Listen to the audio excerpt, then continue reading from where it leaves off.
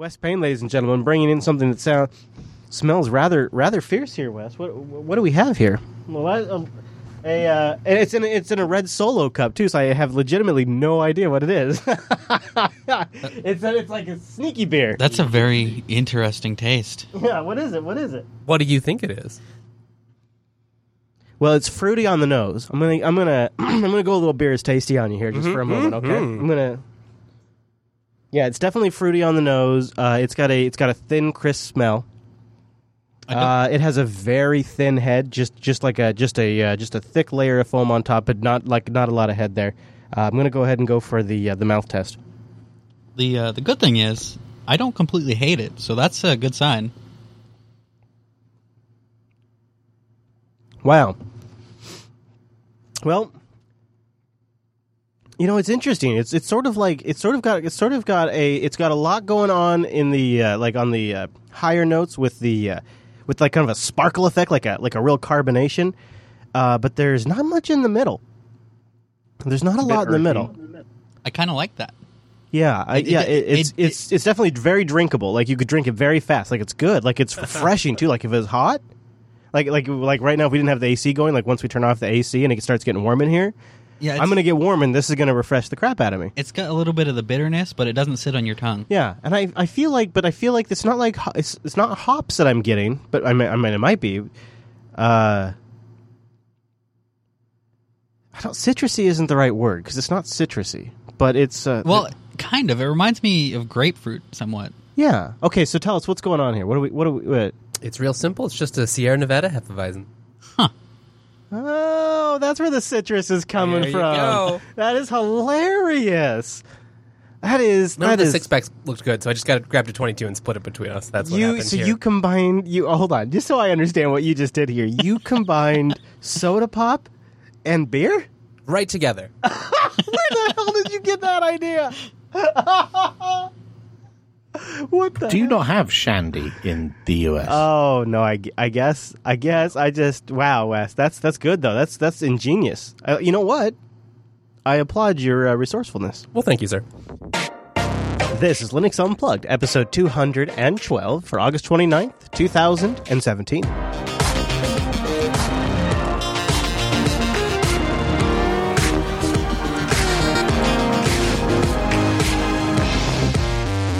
Oh, welcome to Linux Unplugged, your weekly Linux podcast that might be dodging airplanes as we record. My name is Chris.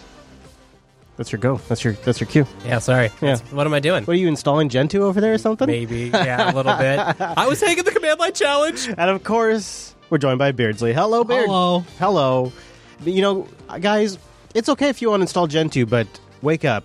We have a lot to talk about today. We sure do. In fact, we'll get to the Gentoo challenge here in just a moment, but first we're going to do big community updates, really big community updates, and maybe a couple that might make you a little hungry, plus a new segment that might have to become a reoccurring segment, we'll see, called Wimpy Was Right. We'll talk about that. It pains me. It pains me. I hope not. Bitcoin was spent. It pains me. And then we're going to do a little follow-up on your feedback about replacing LastPass. A lot of great suggestions, plus Mr. West there found a great tool that might just do the job for you, for your offsite backups. Then, Purism is getting serious about creating a phone. They call it the Librem 5, and as we record right now, their fundraiser is about 10% funded. It's actually a substantial amount of money. And also, as we record right now, coming into the studio is a brand new Librem 15 to replace the one that I crowdfunded years ago now. Right here, we're going to do a live unboxing and look at the new Librem 15 that was just sent to us by Purism right here on the show. Yeah, we'll just do initial hands-on reactions, and then we'll do a review later on. So we're going to take a look at that. Plus, we're going to talk about their new fundraiser. We're going to talk about all of the things I mentioned and community updates. But before we go any further, we got to bring in that virtual lug. Yes, we do. Time-appropriate greetings, Mumble Room.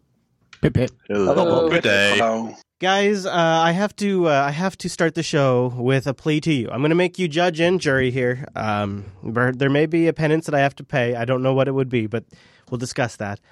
We have to punt the Gentoo challenge one more week in light of the new Librem 15 hardware. It's just what we got to talk about today. It just came in. I don't know, Chris. It sounds to me like you're scared.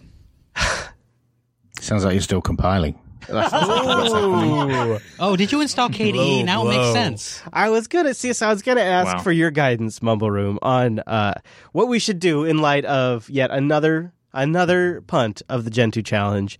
Where do we go through? Where do we go from here? Because to me, it feels like a failed to deliver. But to be honest, we've had some really good reasons. Yeah, so, I think so. I'm torn up, and I need your guidance. Let's just say we're workshopping it. It's a special distro. It needs a special take. Yeah. So here's what I was hoping is maybe if I, in exchange for something, some of you would help us with the Gen 2 challenge to really keep us to it next week. Like if one of you in there were willing to also take the Gen 2 challenge with us, well, then we would feel obligated at like a friend level to really make sure it gets done. And I don't know what that penance needs to be to make that happen, but I feel like that's what it would take right now. Does anybody understand that in the Mumble Room? Anyone? I think the penance has to be Linux from scratch challenge. I mean, this. Producer Michael, you're trying out Linux all the time, and there could be additional content in it. MonkeyCom, you've got to be thinking about Gen 2 sometimes. Somebody in there. Mr. Arm, you have to be a little curious. Nobody wants to take the Gen 2 challenge with us. Ain't nobody got time for that. Interesting. Yep. I think Gen Maybe. 2 Gen 2's I so did Gen screwed. 2 about 4 or 5 years ago, and that's all I need to know. So screwed. Maybe Wimpy needs to see what Mate is like on Gen 2. Yeah. No, he really doesn't. Wow. What does that tell us? I tried it, and my boredom threshold Yeah. I got hit very, very quickly, and I was like, screw this, and just switched off the VM. That was it. No, goodbye. I've always been of the opinion that the best place for Gen 2 is in like embedded systems. I thought you were going to say the kitchen. Just for a second. Sure. The best place for Gen 2 is Chrome There's OS. plenty of embedded systems in your kitchen. Well, that so the Chrome OS, so Chrome OS is a great thing to bring up, Producer Michael, because it's a reminder that it's legitimately a relevant distro, isn't it? For sure. And the fact that it's based on Gen 2 makes Gen 2 even more important. But as far as like, I think most people aren't going to be putting that much effort into Gen 2. Like I did it once just to say I did it, and that's enough I care about. I did it for years in production because it was the only way to get the versions of cups and the drivers I needed to get the bank that I wanted to move over to Linux. Right. To move. That's one of its advantages, right? You have that kind of Yeah. control. Okay. Well, the unfortunate thing is that Gen 2 is no longer the fastest, and just because it's sourced doesn't mean people assume that it's going to be like the fastest updated. Right. It's not. It's very, very slow in some cases. So Like I've had software that it was abandoned years ago, and they don't even care. And people who are like trying to get maintainership are not given maintainership. just a hypothetical situation. We'll step into the transporter. We'll go into the mirror universe where Gen 2 no longer exists. Maybe Chrome OS is based off of Linux from scratch or Android or whatever. What changes? I mean, they used to be known for really great documentation, but now that's sort of Arch's mantle. Right. Yeah, it is. So what So they changed? still have that documentation. I think Gen 2's documentation is better than Arch. I Because I found a lot of things. I think there's a lot of things on Gen 2 that Arch doesn't address, and Gen 2 does. Well, okay. So, gosh, I feel like you and I are. Although I did fix one of the things on the Arch wiki that I found on the Gen 2 wiki, but whatever. Well, I, in some ways, now am more determined than ever to prove all of you jerks wrong, and show you that there's some value still in my old friend Gen 2. You know what you should do, Chris? What? You should install Gen 2 on that super ancient laptop you did on that last throwback. You know where Gen 2 makes a lot of sense to me is like a Raspberry Pi 3 where I do the building off the machine, like either using back in the day. CC. Yeah, is that still a thing? Yeah. It is? Yeah. That's I used the shit out of that back in the day because I had a whole server farm. Yeah. And so I would just distribute the builds like crazy, and like I was like update shmupdate. Yeah, I used to run Gen 2 on a Wii way back when, and it worked very nicely. Had MPlayer going, could stream things to it. It's great. Well, let's get into community updates. Maybe we'll have more on the from Gen 2 land in the near future. But this week we're going to talk about the new Librem 15 that came into the studio. But first, there's a story that has been going steady since January. and it's picking up more and more momentum. And I'm kind of wondering what we all make of it. Mazda and Toyota now are getting together on this Linux infotainment system for cars. It's a project that the Linux Foundation has been working on, and they've been, to some success, keeping it in the news every single week, and that seems to be paying dividends now. With Mazda and Toyota joining forces, they're going to be working together on the Linux-based connected car navigation entertainment system. Now, this system that Toyota ships, and has been shipping, I think, since 2012, is called Intune. It's an in-car infotainment platform, and it's got all the crap that is always sort of hacky and not so great. It's got the hands-free phone call support over Bluetooth, music streaming, sat navigation, sat-nav as they call it, and it's running on top of Linux. This automotive-grade Linux project is taking off more and more, though, with different people getting in Toyota and now Mazda and others that are getting involved. The reason why they're working together, even though they're competitors, at least according to a Japanese business newspaper that the Register is citing, they reckon that the joint effort is at least partially due to a shortage of vehicle-focused software development and developers, especially in the land of the rising sun, as the Register puts it. So Intune and in broader scope, the automotive-grade Linux project, I've talked about it a couple of times now on Linux Action News, and I've done some research into this project, and it seems interesting. If you are someone who likes to have everything built into your headset, where it does all the nav, it does your music, it runs your apps, it does your streaming, it has Pandora, maybe it has some kind of iHeartRadio and Spotify. Right now, currently, because Microsoft's involved, it includes Bing. Yeah. And you can get like OpenTable for booking restaurant tables and whatnot. Those things are all inside the dash and running on this Linux system. That's the approach of automotive-grade Linux versus, say, Android Autoplay or Apple CarPlay, which is more built around the smarts being in the phone, and then the receiver, the headset, being more of like a projection, it's a client of the smarts in the phone. The automotive-grade Linux project does not support CarPlay or Android Autoplay or whatever, Android Auto, as it's called. So it's sort of a competitor to those. And so therefore, I'm a little leery on it as somebody who owns a 2012 vehicle and is ready to replace that really old, prehistoric, awful computer in the dash. Oh man, no kidding, right? I really don't want to replace it with another one that I'm just gonna get driven crazy by later on. I am more and more thinking about maybe a Raspberry Pi with a touchscreen, maybe even something as crazy as an NVIDIA Shield, or maybe Android Auto or CarPlay. Like, all these things, it's not that I'm going to be doing anytime soon, but right now, what I can't deny is I have an audio aux-in. A lot of people use Bluetooth, but I've been using audio aux-in, and I just play everything from my phone. If I want news, I listen on my phone. If I want music, and of course podcasts, I do it all on my phone. And the receiver in my truck is just like a dummy unit.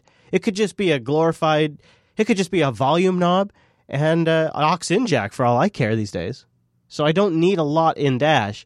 And automotive-grade Linux is more about you build your entire system on top of this Linux platform where we give you these basic functions and apps and UI elements, and then you deliver an experience for your car on top of it, which of course is what automakers are interested in. But as an end user, I'm good just with my aux-in jack and running it off my phone. So in theory, you could also take the base that you get a car that has support for that. You maybe if they don't have some weird, locking system or whatever, you could replace it with whatever system you want. Sure. Well, that would be nice. Yeah. Well, you can say something. But there's also, this is interesting mainly because Mazda and Toyota already have a partnership for other things. So it kind of like solidifies it even more that they're partnering. Good point. Because they have partnerships with a technology of like car development technology. So now that they're doing it with the infotainment part of it, means that it's likely that this particular one, if this was the first time, it'd be kind of weird. But the fact that they've been doing it for a few years now, it means that this is likely to be a pretty solid partnership. Sure.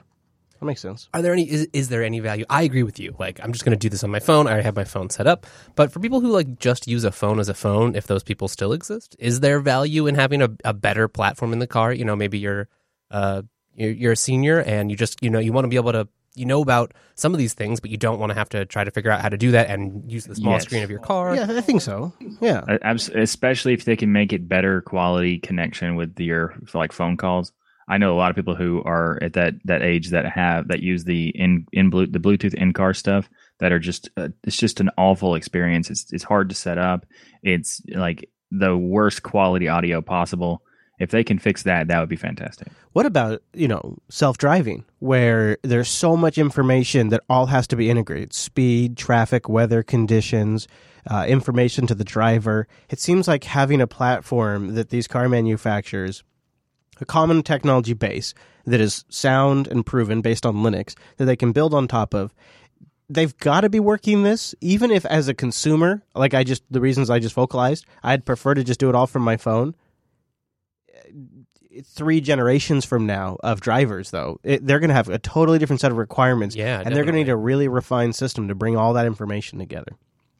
So I kind of get why they're working on it. Is it funny that we haven't even talked about that we're talking about it because it's Linux probably, but we haven't talked at all about like it being good for Linux or not, or like is that just? I think that we assume that this is what Linux does now, right? It's in embedded systems, it's in cars, it's. Yeah, I guess so, huh? Yeah. I guess maybe because I get a little lost in my thoughts are like, what version of Linux is it? That's a good question. What kernel is it running? There's not a lot of details here, even about the product. No, if there was, I'd be talking about them. Yeah. Yeah, you're right. So I haven't really thought about like what does it mean for Linux. I guess I don't think about that much anymore. I've mentioned this recently, but we used to be supremely concerned with the TiVoization of Linux. Mm-hmm. That was a supreme concern for us, and really sort of the impetus of the GPL3. Yeah, right, exactly. Yeah, that was the TiVo issue of like trying to lock down Linux or violating. And now here we are, and there's a foundation that's... All right, so moving on. This is something that I think Popey's really going to have to get in on. I know he likes cryptocurrencies quite a bit. Popey, we should really make you our cryptocurrency reporter, to be honest. In the field. Yeah, in the field. On the lines of the Brexit, in the bits, where on the lines of Brexit, where cryptocurrency will become more relevant than ever, is our field reporter Popey, and submitted to the desk of Mr. Popey was this story by BBC, and it is Burger King launching a Whopper coin in Russia. And the reason why I wanted to put this in here is because, of course, this is going to happen. You open source blockchain technology. Of course, this is going to happen. Mm-hmm. This is the natural progression when you open source a fundamental technology like this. So Russians will be able to buy a Whopper with virtual cash once they have amassed 1,700 Whopper coins. Whopper coin. That's a lot, though. Yeah, it is. Yeah. So Waves is implementing this.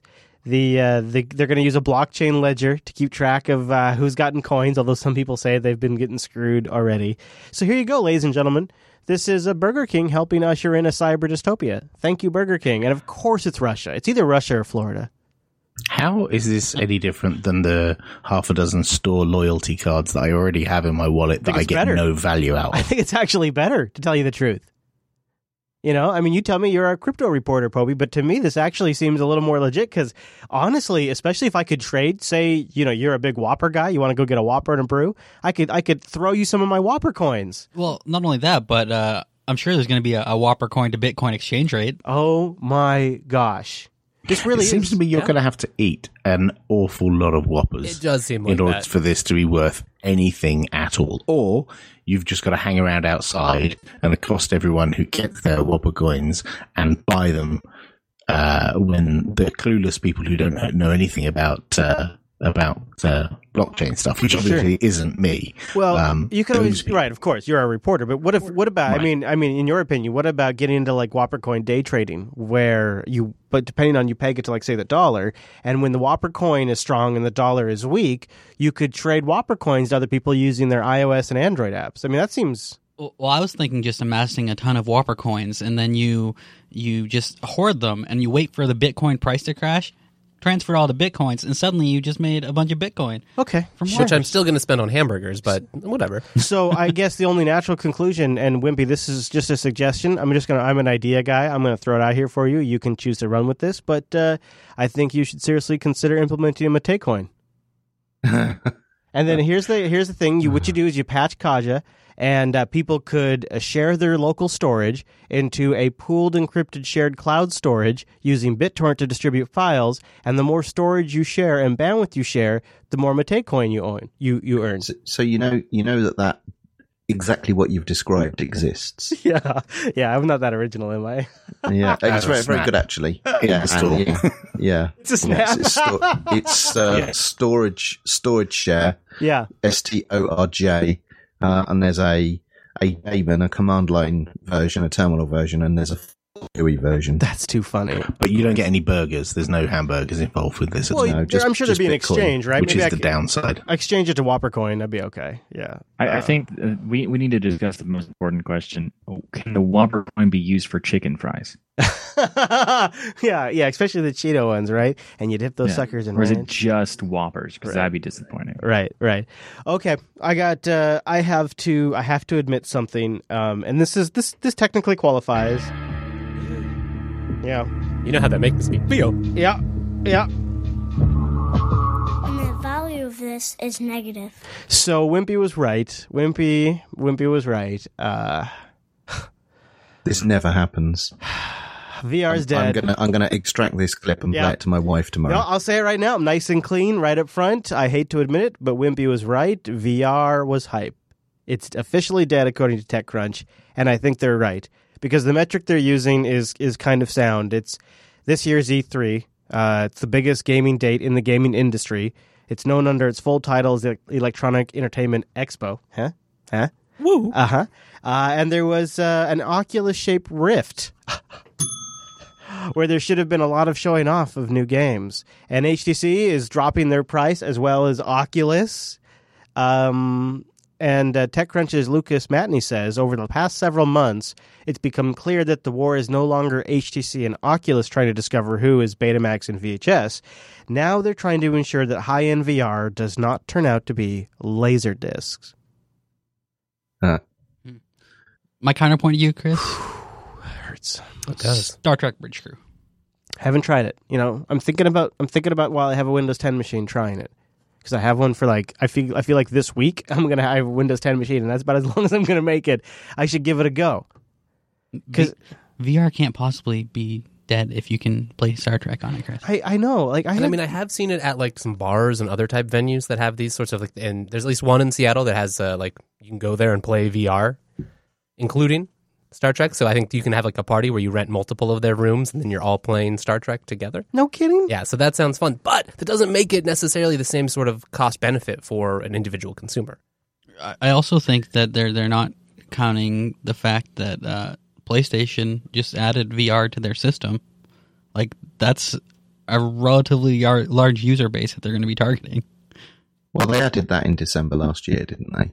And the sales were well lower than they were anticipating. Well, yeah, but I didn't know that this was the topic that was going to come up. But what's interesting is I happened to be thinking about the whole VR thing because predictions for this year.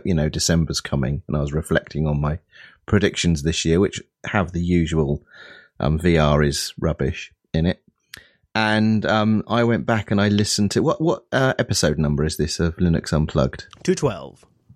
Okay, so I listened back to episode 82 of Linux Unplugged, where Popey and I have a rather heated exchange about the relevancy of VR. Uh-oh. And everything that was discussed back in episode 82 is the same today. I had a good experience, and I just wanted other people to. I feel like the problem was it was the hardware and it was the expense. Were you going to say something, Popey? I was just trying to remember that conversation. I tried to block it out of my mind because sure. Martin was right. And you're focused on cryptocurrencies, obviously. Oh my goodness, I'm so having that as my ringtone. Martin was right. I do hope everyone else was talking over me so Martin can't grab a Yeah, clean no, copy Martin of was that. right. Martin was sounded right. clean to me. Right. Talk over. So did we talk about only VR or did we talk about AR as well? I think back then we were only talking about VR. I think we okay. touched on AR at the very end. I think I suggested that might be the only thing that would be useful. Well, you clever. You might be right on that because Google have announced AR Core Yeah. for Yep. Android. Yeah, that's the thing today. So AR Core, which is a lot like AR Kit, kind of sounds a bit alike. And the reason why these are pretty substantial is you can write once and run on both, because you're talking about Unity and Unreal 4 here, and then the tools in between will make it run on ARKit, or in theory now AR Core. And I've been seeing, if you step outside the Linux bubble, I gotta say, there have been some significantly impressive AR demos. I'm sure we've all seen them on Twitter and stuff of the iPhone with iOS 11.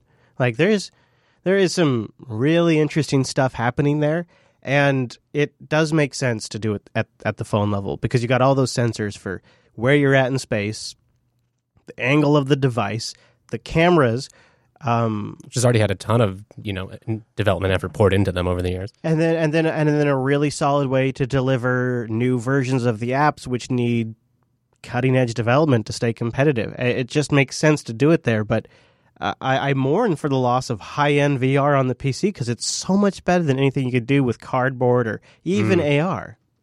Yeah, see, I don't think VR is dead. I think just the VR hype is dying. I think VR is continuing to progress and starting to come more in line with consumer expectations in terms of price. That's why the price drops are coming, not because I don't think that this is an issue about price. I think the issue is you have to wear equipment which tethers you to a computer. And the solution to that apparently is to buy a backpack that you put your computer in, so you can now walk around tethered to this computer that you carry. And then all of these sensors that you have to rig up in a room to know where you are. Ultimately, you're blindfolded. You can't actually see what you're doing. So you're just an accident waiting to happen. And then there's the expense on top. So there's a lot of reasons why VR's just got a load of reasons why. Are you mass saying consumer adoption is a long way away? Are you saying that VR's problem is the PC? Yes, to some extent. Geez, that makes me sad. But the fact that you're blindfolded, and you get these baby walkers that you can stand in, so you can now run around and walk around because you're sort of harnessed inside this safe space. The 360 degree. It's just the solutions. The solutions that are being created for this are just mental. I've always thought the escapist aspect of it would be too overwhelming, too appealing to deny, and that it would take off just because it would be like another drug. It would be like another way to escape reality. Yeah, I mean, to me, it's like that's not why it has problems. That's why I want it. It's putting me in a completely different reality. Yeah. And it sounds fun, especially with those 360-degree treadmill stuff. I think that's why I can see it in bigger places or community events or bars or venues, and maybe not in my home anytime soon. Yeah. Meanwhile, though, AR is obviously going to get a lot of attention over the next year, especially in the industrial space. Yeah, but it's the same thing about AR. People have been saying AR is more interesting than VR, and it's basically gone nowhere for the exact same amount of stuff. I would be willing to bet you a dinner the next time you're out in this neck of the woods for an event. I'll bet you a dinner that by this time next year, we're talking a lot more about AR just because of AR Core and ARKit. Because ARKit is going to ship on every Apple device that supports iOS 11, which is going to be 80% of the iPhones in the marketplace. They're all going to have this AR capability. Wow. And the new feature on the iPhone 8 is going to be dual cameras that have depth sensing sensors that are going to support ARKit. Yeah, but I don't want to experience augmented reality through my little phone screen. No. But maybe this is the trajectory. Maybe you have to start here to get buy off on this concept. I don't know. But do you want to? Go ahead. Do you want to experience virtual reality sat down because it's the only safe way to experience this reality? Yeah. No, because that's the 360. I'm kind of lazy, though. I mean, if I'm going to be in there for hours, I kind of want to sit down. Well, that's See, true. To me, the only compelling augmented reality thing, and I know I'm on Linux Unplugged, but it's the HoloLens. Like, it's if you're going to do AR, that is how you do it. Oh. Yeah, and then on VR, we've still just got a bunch of tech demos. There is no compelling titles. I disagree with you on that. If there was, you know what? I have more Rest faith. the Suns on VR. I have more faith in AR Core that was announced today by Google than I do in HoloLens, just because Microsoft can't ship anything other than Azure. That's the only thing they ship these days. We had this conversation. All right, we should. Yeah. Okay. right. All right. I have one thing I want to punt to you guys. Minimec had an opinion about this in the pre-show. I wanted to bring it up here. Joe Resington and I talked about Sailfish charging for their new ROM that they're customizing for the Sony Xperia X. £50, I think it was, or I can't remember. Actually, where's the price at? €50. €50. I can't tell them apart. I'm kidding. Was the price? And I actually in Linux Action News I thought, shit, they should charge $100 because it's what they're eventually promising is grade A support for the Sony Xperia X running Sailfish. They're not there yet. There's some of the sensors that don't work. Bluetooth doesn't work, but the idea is ongoing support for this device, and they've included licensing for things like Exchange. So, Minimec, you wanted to do a couple of follow-up points from Linux Action News 16, I think it was, if I'm recalling correctly. Why don't you take some of the highlights there, and then maybe we'll kick it around and see what other people had to add. Yeah, thanks. So, as mentioned before, I'm by no means a Sailfish developer. I'm maybe a script kiddie for the Nexus 5 port, nothing more.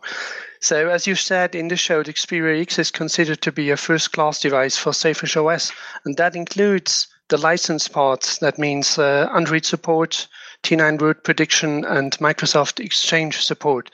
So, one part of these $50 is simply license fees. But there is the cool thing about it. Yola will publish the source code of the hardware adaptation layer called libhybris for the device in the coming week or weeks. So there will be a free community port for the Sony Xperia X.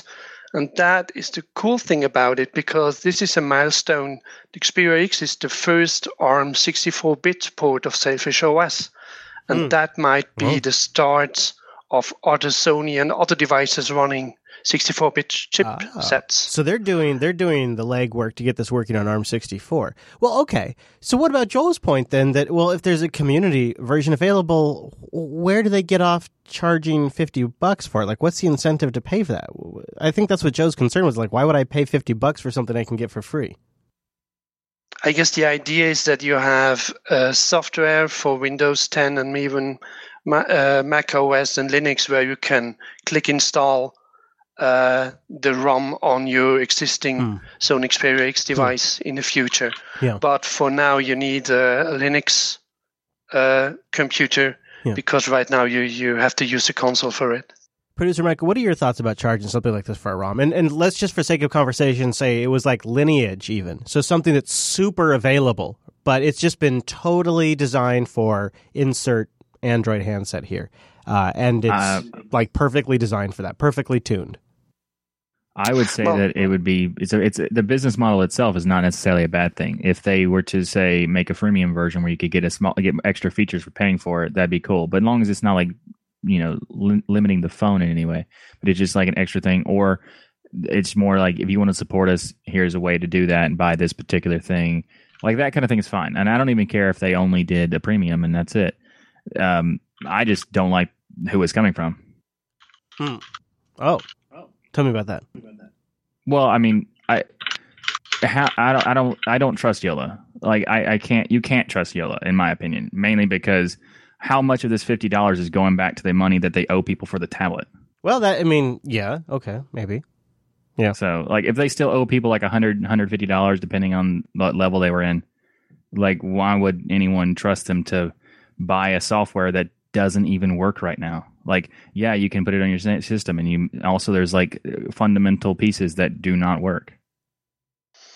Well, I'm surprised to hear that, because you in the United States have this thing that a company can fail, and Yola failed with the Yola tablet, and I was one of the backer. But still, they live on, and they try to continue, and they try to do something which is really good for the community. So I can't agree with you, really. And most of the Sailfish OS is open source. When they pay money back to the people that they didn't get the money to, that would be fine. If they didn't, they are trying to. Okay, good. If they say how much money of this $50 per unit or per purchase goes to that, that'd be great. But until they do that, we don't have any information except trust us. No, they have a program which says when the Yola is making profit, they will take a part of this profit and pay back the backers. So that was announced at the beginning of the year. I don't really have an issue with the price either. The price seems really reasonable. So it seems like if this is how they're going to pay that back, it's going to take them a while to do it. If this is how they're going to, I bet a big part of how they're paying that back is coming from the more business deals that was what I got when I did some digging for Linux Action News. Is they've lined up a couple of like customization jobs for businesses, and that's going to pay some of that back. But you're right, you don't really know. Yeah, you don't know. And if the software was ready to go when they announced this, and it wasn't like, hey, here's these things that don't work, and one of them happens to be very important to a lot of people, Bluetooth, like that you need to fix that before you ship it. And like I would be interested, because if this ROM was fully functional right out of the box, and I don't have to wait for like some absurd early adopter thing. Because if it's an early adopter, I'm just picking it up and then just flashing it myself. That's fine. But if I have to flash it myself and have to pay for it, then I expect it to work because it's a premium product. Yeah. But the Xperia X is a pretty reasonable price phone. $50 extra on top of that, still way under like the majority flagship phones. So I would be interested as long as the ROM worked. I have good memories of Sailfish OS too. All right. Well, we should move on because we have many things to talk about. Yeah, but wrap it up. Go ahead. For Bluetooth, I think there are two problems with Bluetooth right now. So first, there have been big changes to the operating system. They introduced Blues 5 for devices that have run kernels that run the Blues 5 API. And the other problem might be the Qualcomm chipset, which is certified for Bluetooth 4.2.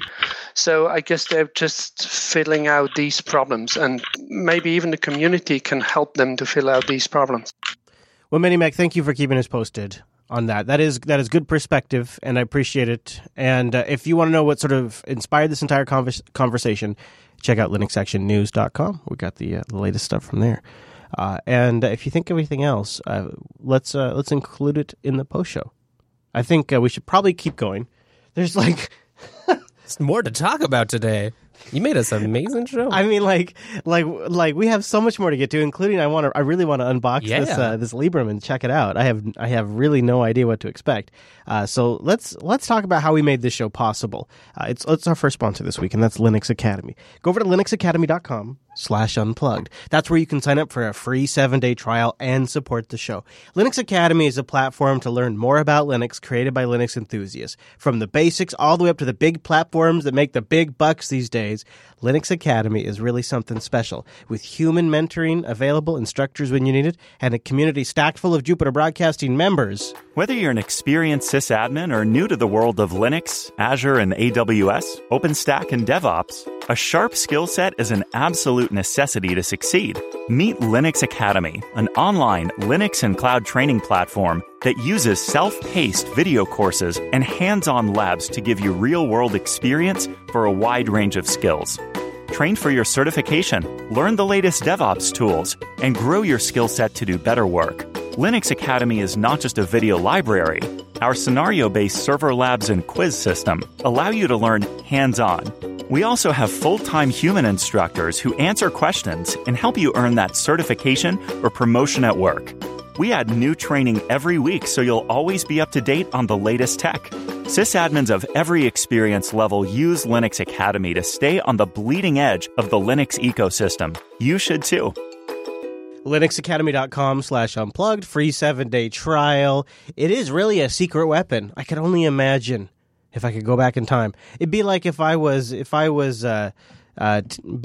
or what's his name? What's the guy's name? Bick Tannen? What's the guy's name from Back to the Future, the bad guy? Yeah, I think it's Bick. Is it Bick? Why doesn't it sound right? Is it Biff? Biff. Bob, Biff. Yeah, Biff. Biff. Yeah, if I was Biff Tannen and I had the Sports Almanac, only this would be Linux Academy. It would be a Linux Academy. And I go back in time with Linux Academy, and I'd know all the answers. But now, of course, all them young whippersnappers. Like, hey, I'm really good with Systemd. All them people looking for gerbs, all those people looking to get ahead, now they got Linux Academy. You know what would be even better, Chris? What? Is if you went back and you started Linux Academy.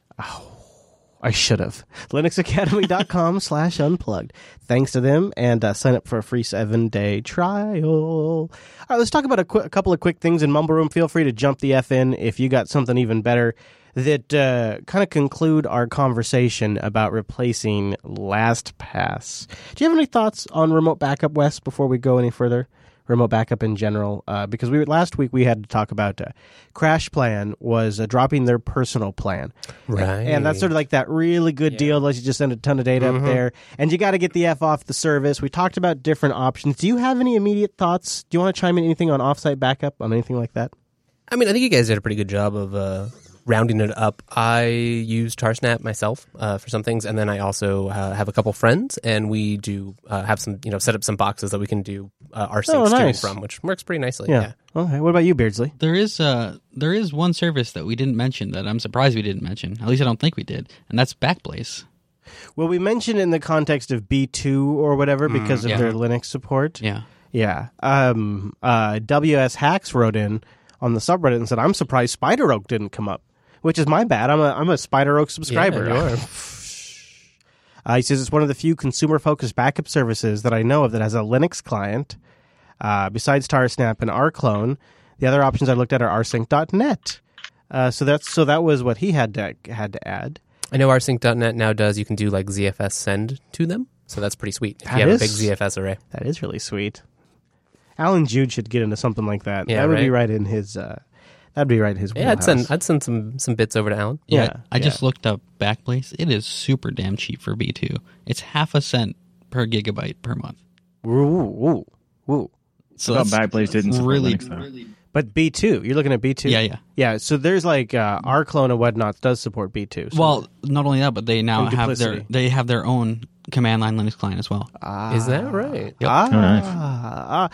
Now, Mr. Wimpy, you were going to make a mention about NPass. Yes, this isn't a backup utility, but an alternative to LastPass for storing your passwords. Which you probably need to back up. Yeah, and the way that NPass works is, unlike LastPass, they don't provide the cloud storage backend. It's client software that runs on all the different platforms, and then you sync your wallet with whatever backend file syncing service you choose to use.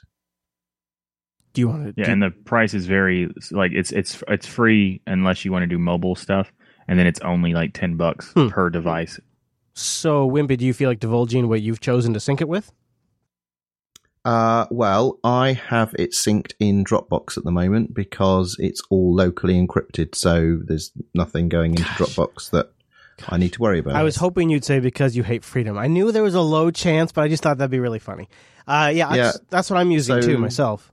Yeah, Dropbox is still being used for a lot of stuff, and for offsite backups, I'm using rclone and S3. I am. Oh, and how are you liking that? Yep, very good. And I've also got Amazon photo storage and Amazon file storage through Amazon Prime. And what I like about that is you can actually instigate cloud-to-cloud transfers. So you don't have to rclone all of your stuff down locally and then push it somewhere. You can actually clone it between cloud storage backends without having to pull it down. Wow. That is nice. Yeah. Mr. Popey, you weren't here last week either. Do you have any thoughts on offsite backup or want to share anything you've tried and had success with? I don't do any offsite backup. I do it all to a home server. So yeah, if my house went up in flames, I'd lose everything. That's bad. And I keep not quite getting around to anything. And I've tried most of these. I've tried, what was the one you mentioned? Spider Oak. Yeah. And I found it atrocious user interface and terribly slow. Too. Yeah. Mm-hmm. Yeah. But I'm keen to know what other people use that are good and reliable and that I can just fire and forget and not have to faff about and worry about it with large volumes of data, because I have a huge multi-terabyte array with all my backups on at home and I don't know what to do with it. Mm-hmm. Mm-hmm. So, howdy ho. What was that?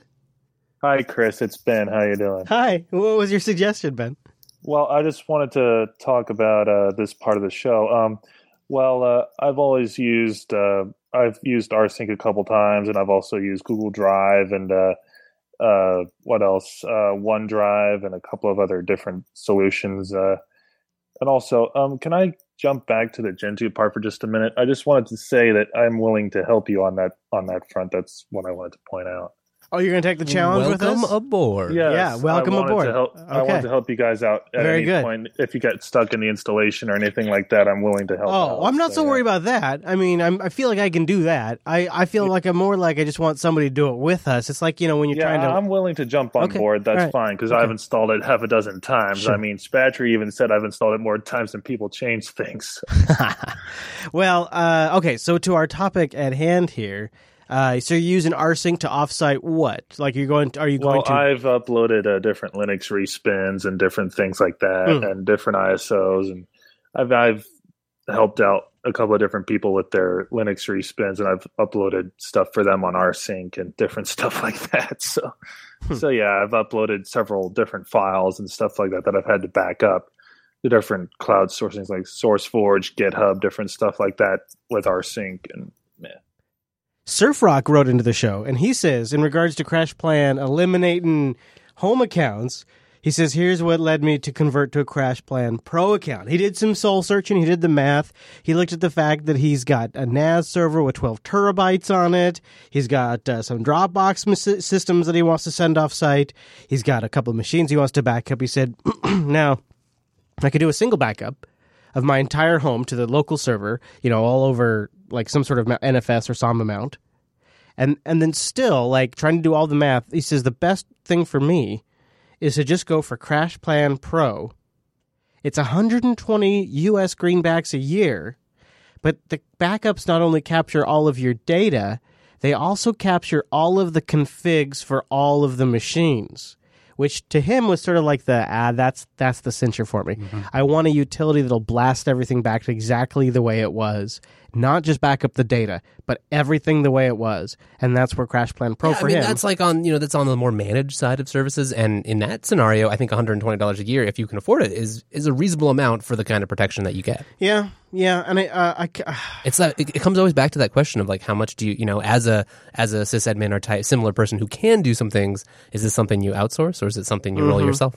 He says when I kind of laid it all out with the wife, he says the spousal approval factor is pretty high. Especially when I mentioned the pictures.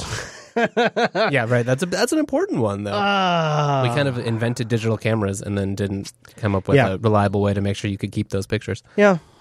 Spider Oak. So my thing has always been like, is what I use Spider Oak for is to back up Dropbox, which is like, it's like my belt and suspenders approach to Dropbox. But it's really excessive and it's really slow, and it depends on one machine running that has both Spider Oak and Dropbox it's installed. Like that's your sync machine. Yeah, like why can't one connect to the other and just do it like cloud to cloud? I mean, it's just servers. It's not like they don't need some desktop. It's all just Linux. Do they really need a desktop PC in between? They can't talk directly to each other. Give me a break. And that's, of course, you're never going to get that with these closed source. So one of the things that a lot of people wrote into the show about was Nextcloud. I don't think we've ever gotten more people suggesting Nextcloud ever than we did in response to all of this. Offsite sync. But the thing that people really brought up was that's where I store a lot of my data that is resynced. So calendar, contacts, photos, right, notes. They just keep them on Nextcloud, and then they reload the machine, and then the Nextcloud syncs that stuff back down. That's a pretty good way to do it. Yeah, but at the same time, like, if it's critical data, I'm not like a security engineer or... Are you sure? That beard's pretty legit. It is. Like, I don't trust myself to be able to take care of that data. That's why I want to offload it to another service. Jeez. Yeah, okay, there's that. That's fair. Yeah, because that's what they do. Yeah. That's their thing. Yeah. They spend their entire day doing that stuff. I think that's what's sort of great about open source, though, is there is a good contingent of us out there that we are... I really kind of ebb and flow on it. Some stuff I'm willing to maintain myself, and some stuff I'm willing to just like sort of off. Yeah, I agree. For me, it varies depending on how important what you're trying. How interested it is, how easy it is for you, and that kind of changes depending on what you do. How much it would hurt you if you lost it, essentially. Right, yeah. And backups, though, are... Well, see, what I really dream of is something that is like a... Is this possible, but maybe even like a 15-year system? Is that just ridiculous? These are your backups. Like, these are your photos and your music and your documents and your creations. Like, you're going to want them for a while, right? And in the past, they would have all been physical things that would have gone in boxes that you would have stored somewhere ridiculously. And then your family would have had to do something with when you died. But now were you making 3 copies of that you put at different people's houses? Well, that's just it. Like, the longer I go, am I just building up more and more shit that I'm going to have to keep converting to newer formats, drag to new cloud storage services, move to new types of open source programs that come online, hosted by new cloud providers? Am I just going to drag all this stuff with me?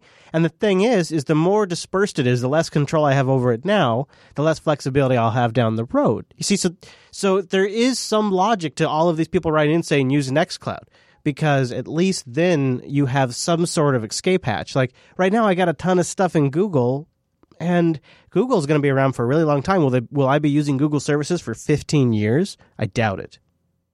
And at some point, I'm going to have to come to that reality of having to migrate all of my crap out of their crap.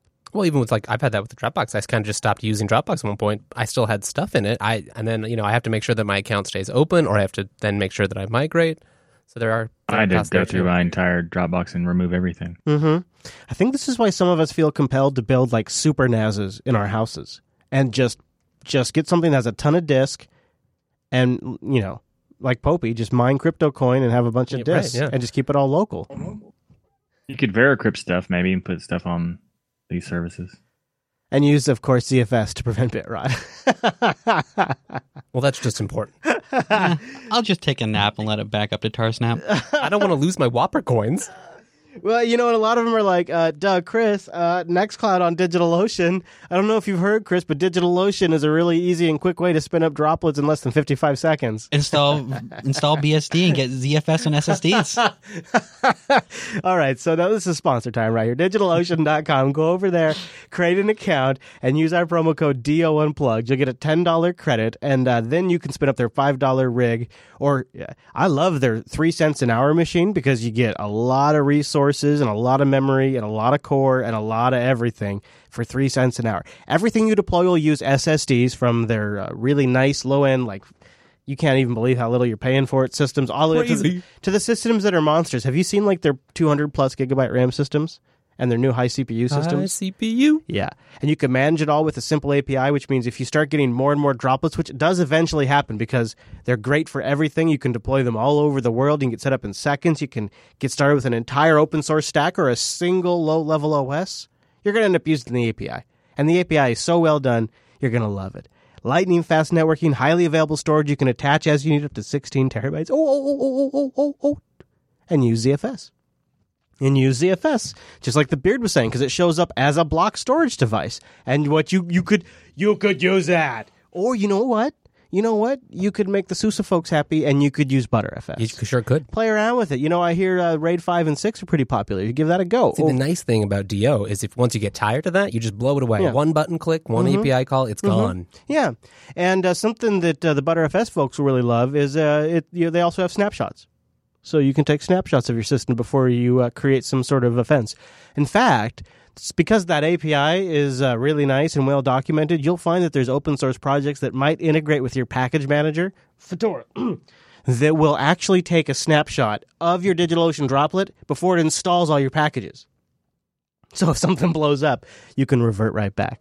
That's awesome. DigitalOcean.com. Use our promo code DO Unplugged. Big thank you to DigitalOcean for sponsoring the Unplugged program.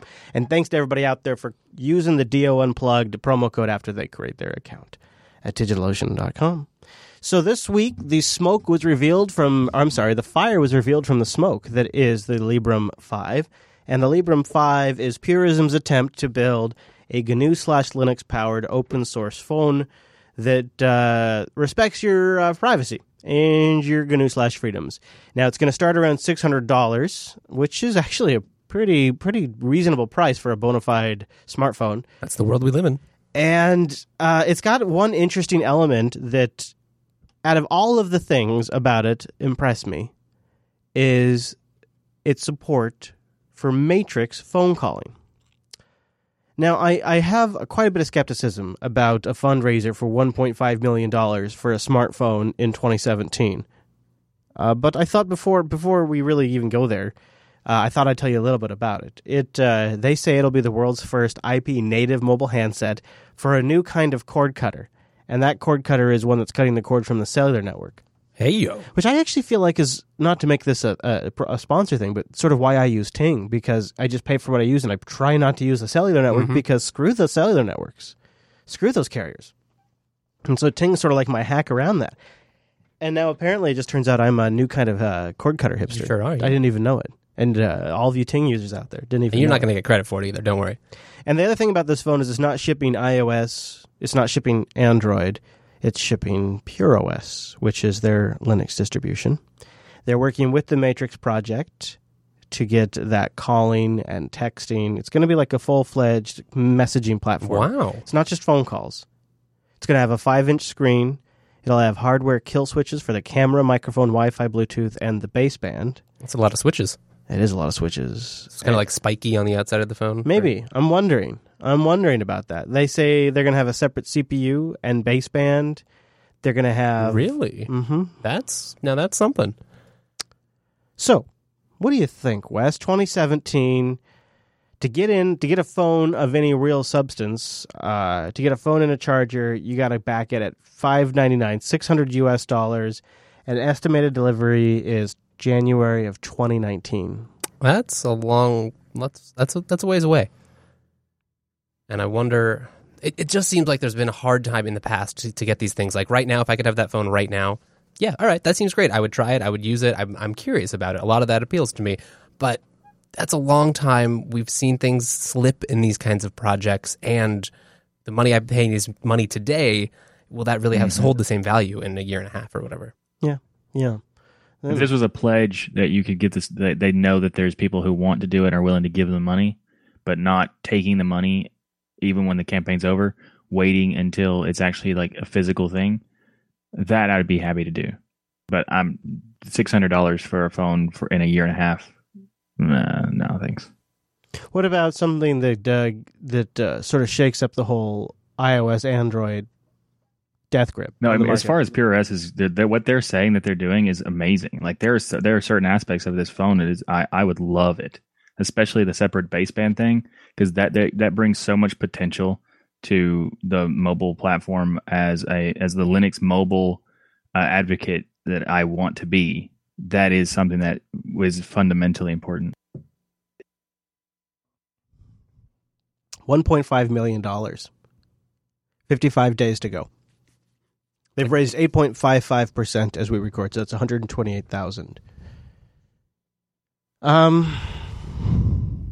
So I think I was a backer of their first fundraiser. I think that's how I got the Librem 15. It's been a little while now. The reason why I lose track is because I've kind of lost track of how many fundraisers there's been. Because I think there's been a couple of different fundraising campaigns at this point for different hardware, and I've kind of lost track. I don't know if this is a bad thing or not. Does it become a red flag if you're 3 or 4 fundraisers in? Does that indicate that perhaps this is starting to become a business model in which that every few years or every year or so you have to do a fundraiser to keep going? That was one thing I was kind of bringing up, is I would almost have more confidence in this, like at least kind of with the Yalla stuff. It feels like there is more of this business angle, and I can kind of get on board, or I have a little more faith that will have the sort of traction or momentum to influence the industry, or at least take a bite out of it. And so like you're saying, this sort of intermittent funding model, does that have the same sort of staying power that we need to actually get market share, which is what you need to get apps that people want and users that are using it? I guess it's a way to maybe fish out consumer demand before you go all in on a product, perhaps? Well, to me, it just looks more like they aren't making enough money that they can be able to do these projects themselves. Whether that's true or not, that's the perception it gives me. Wimby, you're suggesting that they've created their own funding platform. I guess I hadn't noticed. You're right. This isn't Kickstarter or Indiegogo, is it? No, it's that they're using their own platform, and I'm just wondering what people feel about that. Because if you're taking the money and managing it yourself, do we lose some of the oversight and having a place to go that's independent of the organisation looking for the funding? And does it suggest this is going to be something that happens more often? Go ahead, Popey. It also means that there's no publicly visible feedback. Like when I go to a Kickstarter or an Indiegogo or many of the others, I know I can go and have a look in the conversations that people are having in the comments and the comments underneath the updates to see what the general feel of that project is before I'm going to back it. If all I've got is the mouthpiece of the people who are making the project, I'm less inclined to feel I want to contribute to that thing. And they don't actually provide any policy information like how, like what their structure of payment is either. Yeah, well, okay. Not only that, but like it doesn't make a whole lot of business sense to them because aren't they limiting their number of eyes to the people that visit their site? Well, and maybe they're just hoping that social outreach will. I mean, how do you really get people to your Kickstarter page? You got to get. I think they had to do this in order to be FSF friendly. You know, you can't make a fully pure, fully free software device and then say come onto this non-free platform in order to back the thing like Kickstarter or Indiegogo because they're all completely non-free. I think one of them was on Crowd Supply, but I can see why they would want to do it on their own site, but it smells a bit bad to me. It's not the first people to do that though, because the GNU PG people did it as well. But Sure. okay, so that is an interesting thing to be aware of and something to consider. I mean, it does mean that you bypass whatever rules are in place. Kickstarter and Indiegogo have certain criteria that must be met before you can't just throw any old project. I mean, it looks like that on Indiegogo sometimes, but you can't just throw your project on there. There are some rules and there's some opportunity for recourse if things go bad. What opportunity for recourse do we have directly with Purism themselves if there's no intermediary who can say this project went south and you need to provide some kind of remuneration for the people who were done out of their cold hard cash?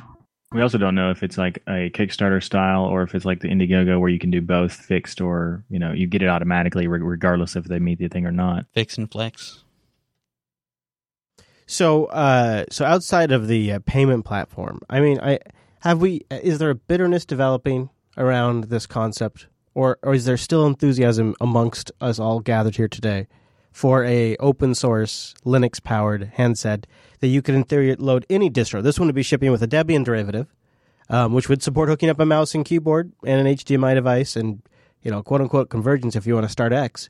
The claim that it can run any Linux distribution is an interesting one, given that it's an MX board and therefore it would need, you'd need to have a target for that platform. It's an ARM board. The reason why it would be ARM, yeah. So technically, any distro could run on it, but in practice, somebody would have to enable that hardware for that distro. Right. Well, they also, because of the baseband, because they're doing a separated baseband with the firmware built into it, like that kind of. I understand that, but I'm just talking generally. Just everything about the board. If something's not based on ARM, for sure, yeah. Who is that? Who we got? Is that Popey? Oh, Popey, you're breaking up. Hold on, say it again. Oh, sorry. Go again. Yeah, there you go. Now you're clear. So, the thing that gets me is this is basically just a small computer, like the GPD Pocket that people have been raving about, the small computer that has an HD display and a full-size keyboard, is like a tiny, tiny netbooky kind of thing. It's not a distant step from that to the Purism device, right? It's there are tricky things because it's got no hardware keyboard and it's going to be used in a pocket with expected long battery life. But there's not a giant leap from existing hardware that can run general purpose Linux operating systems like the GPD Pocket can. Okay, modulo busted drivers for various things, but that'll get fixed. There's not a big leap from there to a mobile device that can run general purpose Linux operating systems. And we're talking some time away for this thing to be delivered. So it's not unreasonable to think that could be delivered. I agree. I tell you, I agree with all of you that said that if it was shipping today, it's something I would definitely consider purchasing. Yeah, I'd already be having it in my cart right now and checking out. Something I did notice about their announcement was they are not committing to specific hardware as well. Which or functionality. Yeah. The FAQ items clearly states everything is subject to change. Yeah. So it's like they're asking you to back it, but they're also not committing to delivering you a specific product, which is really worrisome to me. Well, in a sense, like you could say that maybe because they don't want to commit to the hardware specs, because in a year from now or something like that, or 6 months from now, the hardware specs would be so much different that they wanted to upgrade. And if they already committed to a certain thing, people would expect that this way they could say, well, we're going to upgrade it automatically, and then you're going to get more RAM or a different type of RAM or something like that. Yeah, well, just the other day, they did an update on their blog, and they said that the general interest in the fundraiser so far has kind of got us talking more with hardware manufacturers. And based on their post here, what I grok is that they have a rough idea of what they're targeting. They have an idea of the processor. I think it's going to be about 4 gigs of RAM, and then they have a couple of rough ideas, but I don't think they're super committing yet because it's all subject to change because it is so far out. I think that's pretty much it. I wonder if we will be, in not too distant future, in a position where these kinds of crowdfunding campaigns will be able to essentially print a device like this every time somebody backs it. So the moment you back it, it's just on-demand manufacturing. You don't have to secure 1.5 million orders because you don't have to pre-order 300,000 units. You can just print out a unit as there, and of course printing I'm using loosely as a way to automate manufacturing. But you do have to wonder, when will that scale get to a point where they can do one-to-one ordering and it doesn't require a huge batch purchase that has to be planned out for a year in advance? Because in some ways it feels like that's what's holding back true unfettered development of a free Linux phone, because you would need something that was reasonably priced, that was reasonably functional, and that people could actually get their hands on immediately. So the moment it started to tip into popularity, people could start ordering it. Yep. Like a Raspberry Pi Zero or a Raspberry Pi when they were brand new. Like those, there was a tipping point where resources were limited, but there were ways to get your hands on it. And that's not possible for companies like Purism that are in this position trying to get off the ground with a new product like this. But that's to be fair, you could think about the fact that they don't have to set up deals with different companies and OEMs and all this other stuff, because they're not making a software like an OS for a plethora of devices. They're making one device and one OS for that device. So Michael, what do you think if this doesn't work? Is this dream dead? No, I don't think it's dead because of UBports and Plasma Mobile, what they're doing, and the Halium project is awesome. So it's just going to be a different version of the dream. Instead of having the one ideal device you can buy that just comes all ready to go, it's going to be you buy the hardware and then load your OS. Right. It's going to be you flash it yourself kind of thing. Yeah, well, that's sort of what worked for Linux on the desktop, I guess. Yeah, I think that's the most likely to happen in general, especially because all the projects, especially ones that are working together. Like the Halium project is a collaborative project to work with multiple different approaches. So I like that. But I hope Purism is successful in this and makes a fantastic device, because I would really love to do it. I just can't convince myself to pay $600 for, a dream. Mm-hmm. But I hope other people have money to risk on that. So, feel free to back it so I can eventually get it. Well, speaking of their hardware, arriving just in time for the show to give you a first impression is what appears to be a brand new laptop from Purism. So we'll talk about that in just a moment. Yeah. Any closing thoughts, gentlemen, in the Mumble Room on the crowdfunder? Anybody that decided to back it want to chime in? I'll kick it to you for final comment. I really wish them all the success. Having worked on a phone that didn't succeed, I know this is hard, really hard. And even if you have a lot of people who are willing you on and are willing to get you like a significant chunk of the way, like Ubuntu Edge got 12 million towards the 30 million target. And I know we didn't hit the target, but we got phones out in the market and we got an operating system out there. It was a lot of hard work, and I think they're going to need a lot of help to get this done. But I wish them all the best. Todd says, just a few years later, all you need is 1.5 now instead of 30 million. Do you have any thoughts on that? Yeah. I don't know the mobile market well enough to know if that's actually true, or whether you'd get this. I mean, bear in mind, these are two wildly different devices. The Ubuntu Edge was a unicorn, and with everything that phones now already have. But for a general purpose device, to technology existing. Right. So I don't think, I think it's probably reasonable to say the numbers are lower. Yeah. The phone that they're going to be using is an ODM part. So I imagine most of this money will go into funding the required software development. Oh, okay. Well, we will have links in the show notes, and I definitely would say I'm in the camp of somebody who would love to see this work out. Your point about the manufacturing, it seems like it's a shame that this hasn't been, that the way it's gone never really involved the Linux Foundation, because it seems like some sort of group like that, or something that could, for spanning multiple projects, facilitate and build those reliable connections to the actual manufacturing community. Because when we do it, respin these up every time, it can't scale. Maybe somebody's run the numbers and said, we're going to focus on the car instead. Right, yeah. Exactly. Oh, I don't know, but I'll tell you what. If they ever ship it, I'll run it on Ting. Go over to... Were you going to say something? Do you want to? No. Oh, okay. All right. Well, you can if you want to. It's all right. Go to linux.ting.com. Linux.ting.com. Not to get a burger, although that does sound delicious right now, but to get something even cheaper, and that's your mobile service plan. For just $23 per month, that's the average cost of a Ting plan. That includes your minutes, your messages, and your megabytes. The reason why it starts at just $6 a month. And then it's your usage on top of that. Nationwide coverage, no contracts, no quote-unquote agreements.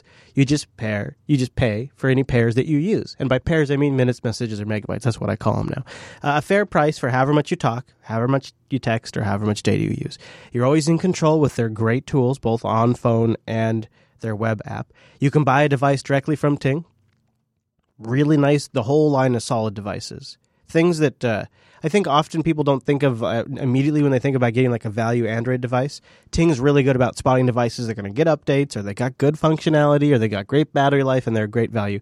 Of course, they've also got all the Cadillac devices, both on the iOS and Android side. They have really fantastic customer service. But my favorite feature of Ting is paying for what I use, because I feel like I am that hipster cord cutter for the new mobile age. I live on Wi-Fi. I live on Wi-Fi. Yeah, right. I download my podcast before I leave. I pin my music to my device. I have photos backed up only when I'm on Wi-Fi. It's perfect for when I'm on the go. All of it's local. And I don't want to be on the phone anymore when I'm driving anyways. And those are really only times I'm off Wi-Fi these days. Or if I'm maybe out shopping or doing something on the holidays. And that's why it's perfect for Ting to fill in the gaps. CDMA and GSM networks, no contracts, no early termination fee, just $6 a month, plus Uncle Sam's tax, and then whatever you use. I love it. Some months I'm a little busier. Some months I'm not busy at all. It all really averages out to just an incredible still end price. up saving money. It's amazing. Also, when you're over at Ting, linux.ting.com, check out their blog. They got a blog post about Ting offering home internet service in the future. Yeah, read about that. I'm just going to have to move right over there. linux.ting.com. So just in time for the show, the Librem came in here. This, I believe, is a replacement for the one that I kickstarted a long time ago that had some cooling issues. Do you want to do the honors of the unboxing? Oh, sure. I did a little uncutting of the tape, so that way you wouldn't have to futz with that on the show. But, ladies and gentlemen, right now, Mr. Wes Payne is extracting a sub box from an outer white box. It says nothing but purism on it. He pulls it out. It says notebook on the box.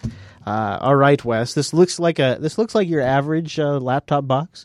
Just as you would expect. I would turn on the inside webcam, but our Logitech camera died. If anybody has any recommendations for really great wide-angle, high-definition cameras that work really well under Linux, tweet me at ChrisLAS. All right, so he's opening up the sub box right now. What are your initial impressions, Wes? Very normal packaging. Yeah. Seems fine. Looks like it's like I bought an Acer at Costco. Does it feel cold? Is it metal? Can you tell? Oh, it does feel cold. Yeah. Is it in a plastic wrap there? It is. Yes. Okay. Styrofoam on the sides, nicely safe. It was not damaged. Is it heavy?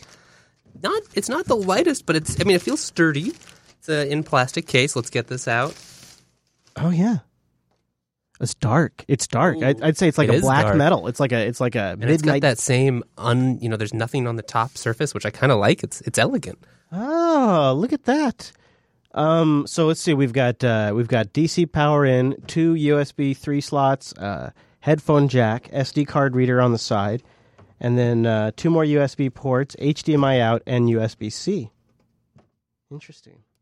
Not much else, though. There's the power adapter. It doesn't appear to be much of a manual or anything else. How big's the power brick?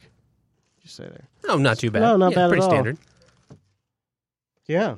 So it's got a pretty big trackpad. Typical barrel type power plug here. Purism button there. Oh, and there is those classic kill switches. So look at there in the latch in the hinge of the laptop. You see the kill switches right here along just underneath the screen.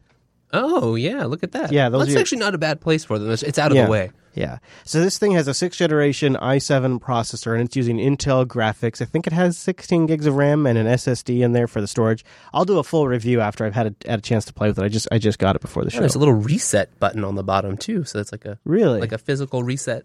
Like a classic PC reset button. I kind of like that, actually. Yeah. That is kind of nice. I think it's using DDR4 RAM, too, which should be, nice and fast. What do you think about the weight and feel of it? And maybe give a try that keyboard too. I was trying to think of how I'd say it's like a old style MacBook keyboard. So not the new really flat touch bar keyboard, but like if anybody's tried those. Yeah, right. Yeah, not like or that. Like You're right. It is kind of like that. Not or too like much flex. Later not like a great ThinkPad keyboard, but like one of the more modern ThinkBoard keypads. Depth of travel's not amazing. Mm-hmm. I don't particularly like this enter key. Some keys seem to be a little better than others. What do you think about that trackpad, though? That's pretty good. Yeah, not bad. Big size, nicely offset, and it's a little less smooth than I think I would like. You want to hit the power button? It'll work. Did you see it there? I don't know where it is. I don't know where it is on that Top thing. right. Go ahead and power it up. Let's see if it's got a charge. It should be loaded with Pure OS. Yep, it looks like it's powering up. Wow, boom, right there. There's the Purism logo right there. Pure. Boo. Wow. And it looks like it's going right into a mem test. I'm not sure. It looks like it booted right into mem test. Maybe that's all that's on there. That might be all that's installed. It's just mem test because it just booted right into mem test. I'm good with that. Actually, that's fine with me. I don't know what to put on there though. So maybe that's what I should put Gen 2 on. I thought I'd be trying out Pure OS again. Maybe maybe it is. So is that just like their customized firmware image there that has I thought that was going to be a Linux bootloader. Or it's just an image on the disk. A rumor has it that beta 1 of 1710 is coming out soon. That might be what I put 1710 on. And by the way, it's silent. You hear that? That's silent. Yeah. I got to give them credit. It took them a few years, but they really came through. There is a fan in the same spot on the bottom. To be fair, much. The other one was pretty silent until you put it under any load. No, it was 24. It was just full. It was, but you boot it on, it was full blast. You're thinking of the Galago. You're thinking of the Galago Pro. The Librem was just full blast. So, the other thing that I really got to give them credit for here is they also sent us the Librem 13. They sent it to Noah, and he didn't give it the best of review. So in the face of all of that, you got to give them credit for still coming through. I don't know if they would have done it if I didn't host this here show, but as one of the note I got from them was, as an original backer, they wanted to make it right, and that the timing had nothing to do with the phone Kickstarter. Interesting, yeah. But because the Kickstarter, the phone fundraiser actually got moved up a few weeks, and this has been in manufacturing for much longer than a couple of weeks. Well, I got to say, I'll be very curious to see what you think of it, especially after you load Gen 2. I just said I was thinking 1710. I was just because. Sorry, Chris. Did I hear crux? I really am feeling like Beta 1 is going to be when I jump in on 1710 and start living the 1710 lifestyle. And I think Beta 1 is perhaps nigh. The future is now. I wouldn't have expected FreeBSD. Wow, dude. That's not what I said at all. Do you want to hand it over to Beardsley to have him take a look at it? See what he thinks of it. See what the Beard thinks of the first impressions. I'd like to hear your thoughts on that trackpad, too, Rikai. Feels really heavy, that's for sure. But that's not necessarily a bad thing. So this is the Librem 15, and this is part of the second batch they've done of these later models. It has a Core i7 Skylake in it. I think at 3.1 gigahertz with 16 gigs of RAM, DDR4 RAM at that. It has I think 1080p screen, and you can do M.2 in it or an NVMe drive. I think this one has an M.2. Yeah. And it's got, instead of the Windows key, it's got the Purism button. It's got a Theros wireless in it. It's got a hardware kill switch for the radios, the microphone, and the camera.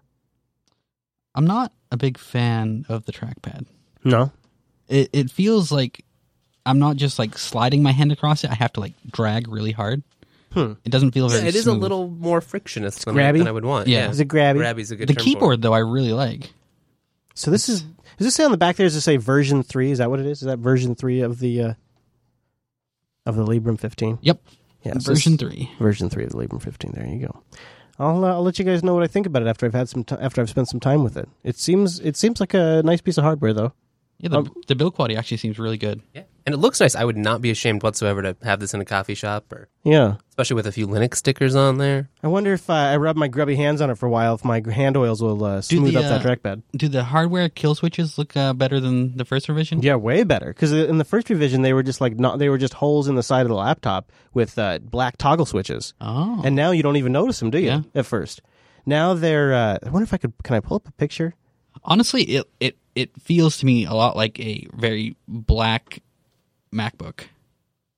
Now the kill switches are underneath the monitor somewhere. It's hard to explain where they're at, but they're above the F keys, below the monitor. There's like a little bit of flex by the hinge on the bottom, but otherwise it's very sturdy. So there you go. The new Librem 15 in-house. How about that? August 31st, says Wimpy. So that is, the rumors are true, Wimpy. Where'd he go? There you are, Wimpy. Sorry, that was my bad. Say again. Yes, they are. It's August the 31st is the release date for Beta 1710 Beta 1 for the participating flavors. And I'm doing the corralling of the various flavors to do the release management for that this time round. And if you go and grab a daily image for any of your favorite flavors today, is a good chance that that's probably what will get shipped on Thursday. So at this point is mostly what we're seeing, what we're going to get. The look of it and the major software and all that, like pretty much now we're there. Yeah, so obviously proper Ubuntu doesn't participate in Beta 1. You'll see that for the first time in Beta 2 a month from now. Okay. But all of the flavors are participating in Beta 1, which is out Thursday. Right. Okay. So including and the images that get Ubuntu made. Mate that I've heard it before, I would assume. Yes, that's looking very tasty for this release. Maybe I should put that on the Librem. Yeah, I think you should. Yeah, you totally should. I'll turn on Compass. I'll get my Mutiny setup going. Yeah, we're good to that's go. exactly right. I do like Kaja. And I do like that software boutique. So you do get. And me now there. that there's the super key, I mean, what's not to love? That is true. Right? That is very You're true. probably living there for quite some time. And the HUD all up in your face and everything. Yeah. Which is now locally integrated, by the way. Oh, Feature really? For Beta 1. Yeah. Nice. Wow. This thing is this 1710 release, not just for Ubuntu proper, but for some of these flavors too, is really something. What the hell happened? Yeah, I think everyone's working really hard on their 1710 releases. It seems like in the last couple releases, like enough things have been changed or stabilized in the below parts of the distro that there's really time now or effort that can be spent on making all these things we've all been excited for. Well, it's good timing for me since I'm distro hopping right now. Yeah. So the machine, what's great is I don't really have a horse in this race. So the machine I'm recording this show on is running Arch. The machine I'm sitting in front of, like showing web pages and stuff, is running Solus, and the machine the Mumble Room is on Ubuntu LTS. So I'm pretty much like, I'm sitting pretty, and whichever way this thing goes, I'm pretty much happy. I'm just sitting back and enjoying it and just trying out different distros at this point. It's kind of a nice. Have you heard of the Church of Neon? Yeah. Don't worry, buddy. I got your back. What's funny is I still have a system at home running Plasma, and it's still my one Plasma system, and I sit down at it and I fire it up. I'm like, this is so smooth and so nice. I really enjoyed it. So yeah, you're just a sucker for Kwin. It's still a contender. It's still a contender. All right, Wes. Well, you know what we got to do? We got to get out of here. Enough Linux for today. We must go. There is TechSnap to be had. Mumble Room, thank you very much for being here. I really appreciate it, guys. I think you just want to play with the purism now. That's true. That is true. That is totally true. Thank you to our Discord chat for hanging out with us at discord.me/Jupiter Colony. Thank you to Beardsley. Where should people find you, Beard? Rec.net, REKD.net. You can, of course, get more of Wes on TechSnap. Anywhere else you want to send, folks? At Wes Payne on Twitter. Boom. Check out youtube.com/Chris Fisher. I just posted a brand new vlog today where I go inside a very creepy barn. Thanks for joining us. See you right back here next Tuesday.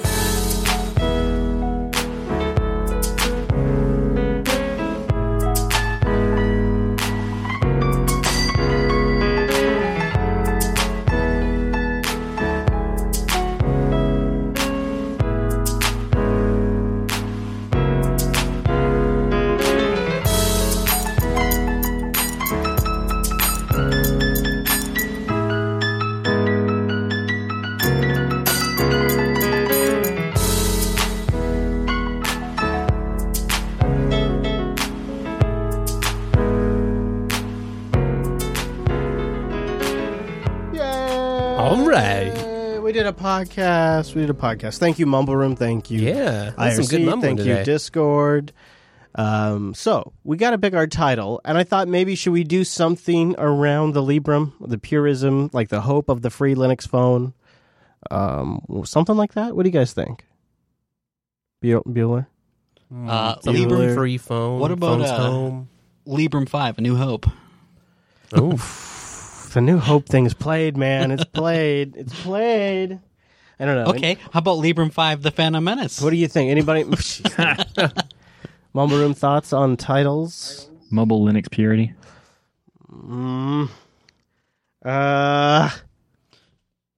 We could just call it Pure Linux. No. What about something about the free phone dream? Should it just be the free phone dream? The free phone nightmare continues. Free phone. Free phone nightmare. The free phone nightmare is not bad Phone either. freedom. The free phone nightmare. Floss nightly. Phoning it in. Oh, I think we've maybe done that. Yeah, I think that does sound familiar. It does. We're so punny. It's not our fault. It's our culture. The free phone nightmare is kind of my current leading. I like that one. It's pretty good. Librem phone's home. No, it doesn't do that, I swear. That's deliciously ironic. I like that. Yeah.